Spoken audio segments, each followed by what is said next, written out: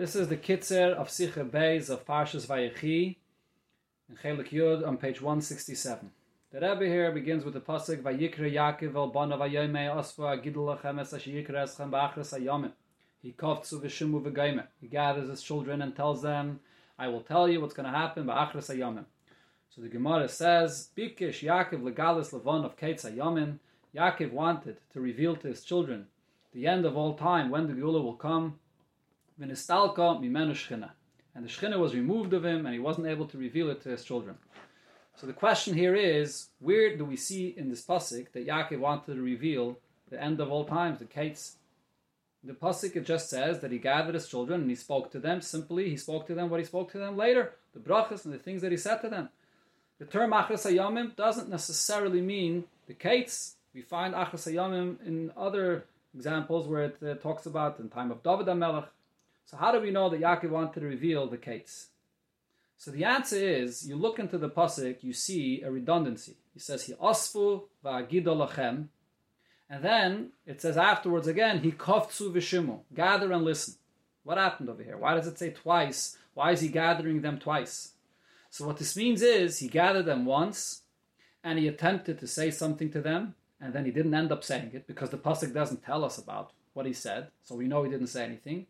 But then he gathered them again to tell them something totally different that he didn't plan on saying before. So therefore we know that he tried to say something before and he tried to reveal them the Keitz hayomim. However, the question is, Keitz is something which is a very deep secret. The lashon that it says in the Medrash, Liba lepuma legalia. How do we know that Yaakov wanted to reveal such a deep secret? He wanted to reveal something and he didn't end up saying it. That's clear. But how do we know that it was this deep secret? The answer is because in the Zohar it explains that the term Haggadah, which is the term that Yaakov over here uses, Va'agida, means something that comes from a very high, deep place. There's other ways how to express in Hebrew the concept of speaking. Dibur, Amira, those are things that a person says, whether verbally, externally, or even in his heart, which is still an external place in the person. But then there's the deepest place in the person, which is what Haggadah means, something that comes from a very deep, hidden place. Over here, Yaakov wanted to reveal the hidden secret about the Keitz. What this really includes is the Gilui of the Pnimius of the Neshama, the Pnimius of the Eibishter through the Pnimius of Torah. The deepest secret is what Yaakov wanted to reveal, that we see in the word that he chooses, and the Torah says here, Va'agida, that Yaakov wanted to reveal this deeper secret. Now, the Rebbe explains here, when Chazal say that Yaakov wanted to reveal the secret to his children, V'nistalka mimenu shchina. What does this mean? The shchina was removed of Yaakov? Don't we see that right after this, Yaakov speaks to his children, and in the brachas that he tells them, there are also nevuas, prophecies that is coming from a gilui of shchina? How could we say that the shchina was removed from Yaakov? Why doesn't it simply say that he didn't share it with his children? What does this mean? It was a siluk of shchina. The explanation here is, when it says Nistalka mimenu shchina, what happened is, Yaakov viewed his children in his world, on his level, seeing his children being worthy of hearing this tremendous secret. But then, when Yaakov came down, and he has to bring and reveal this secret to his children, so here, to bring it down into the world of his children, to go out from Yaakov's level, to come down to them, here, Yaakov didn't have that ability. The siluk hashchina that Chazal are telling us is not that the shchina was removed of Yaakov himself, and not even that the idea of the Keitz was removed of Yaakov himself. The ability to bring it down to his children, which is what the word shchina means, to be mashkin, to draw down the revelation of this secret to the level of his children, that's what Yaakov Avinu couldn't do, and that's what the siluk hashchina affected. However, Yaakov himself remained on the level that he was before. However, Chazal do use the term nistalka mimenu shchina, meaning that it did affect Yaakov himself. The reason is because the very fact that Yaakov assessed his children that they're able to hear and be worthy of this information, of the greatest secret, and then he sees that he's not able to, that they're not worthy of this, this causes a yerida in Yaakov himself. Similar to what we find by Moshe Rabbeinu. The Eibusha tells him, Lech reid migdulascha, by the Chet HaEgel. So this caused the yerida to Moshe Rabbeinu himself, because Moshe Rabbeinu, everything he has, his greatness is for the sake of Yidden, and therefore this caused the yerida in Moshe Rabbeinu himself. However, if so, the question here is, why does the siluk hashchina happen now when he attempts to share this with his children? As it turns out, the Shvatim were not worthy of this deepest secret of the Ketz HaYamin even before. So this ability of the Shechina, which means to draw down and to reveal it to his children, was never something that was possible. So why does it say that only when he attempted to share it with his children did this Silek HaShechina take place? The answer is, again, similar to what it says by Moshe Rabbeinu. Just like by Moshe Rabbeinu, he heard about the Egel, and he heard about the fact that the Egel happened directly from the Eibishter himself. Yet, he takes the Luchais and he wants to bring it to the Yidden. Only after he sees with his own eyes the Egel and the Yidden there by the Egel does Moshe Rabbeinu drop the Luchais. And the reason is because Moshe Rabbeinu being removed, being on the mountain together with the Eibishter, removed of what's going on over here in this world, it does not affect him. It does not move and change the level of Moshe Rabbeinu himself. And he's bringing the Luchas to the Yidden.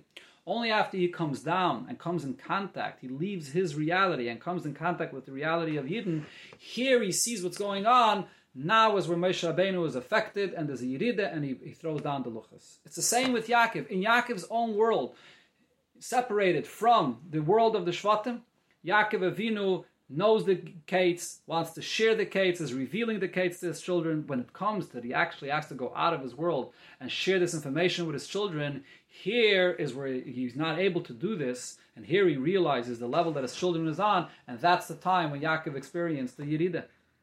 However, because the Torah shares us all of this, it must mean that Yaakov's attempt was not something that was a failure. It definitely had an effect, and therefore the Torah is telling it to us. Especially a desire of a tzaddik definitely doesn't go empty. Similar to what we find by Yaakov Avinu, by Moshe Rabbeinu, that is, when Moshe Rabbeinu attempted to enter into Eretz Yisrael, so the Alter Rebbe explains in Likutei Torah that the reason is Moshe wanted to draw into the Yidden the level of Re'iyah, Ebrona ve'eret, to bring Yidden to see Elokus. So even though Moshe Rabbeinu never entered into Eretz Yisrael, says the Alter Rebbe, however, he did bring the Yidden, he did bring down this ability, b'derech makiv, the Yidden should have the level of Re'iyah. Same is over here also with Yaakov, even though later it says, he koftzu v'shimu, and he speaks to them, he says, Shimu, listen, because the high revelation of Gilead Ketz, he wasn't able to tell them. However, it definitely did have an effect. The attempt that he wanted to reveal to them this Ketz empowered his children and his all descendants in later generations for this Gilead Ketz to affect them, b'derech makiv, to be able to serve the Eibishter with the koyach of this Gilead Ketz, which is the koyach of the secrets of the deepest place of the neshama, to serve the Eibishter without any disturbance. Before the end of the Inyan, the Rebbe points out that Rashi quotes this Maimon Chazal with certain changes. And Rashi skips the word Lebanov, he skips the word Hayamin, and the Rebbe explains that in Rashi it's not relevant. And Rashi adds to the Gemara something. The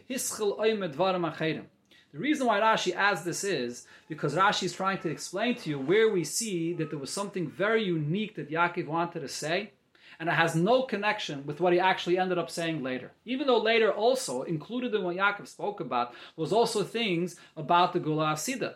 But yet, the Achres Hayamim that Yaakov attempted to speak about before had nothing to do with what he said later. As we see in the Pasuk, it's divided in two separate things. V'agida lachem, he asvu v'agida lachem.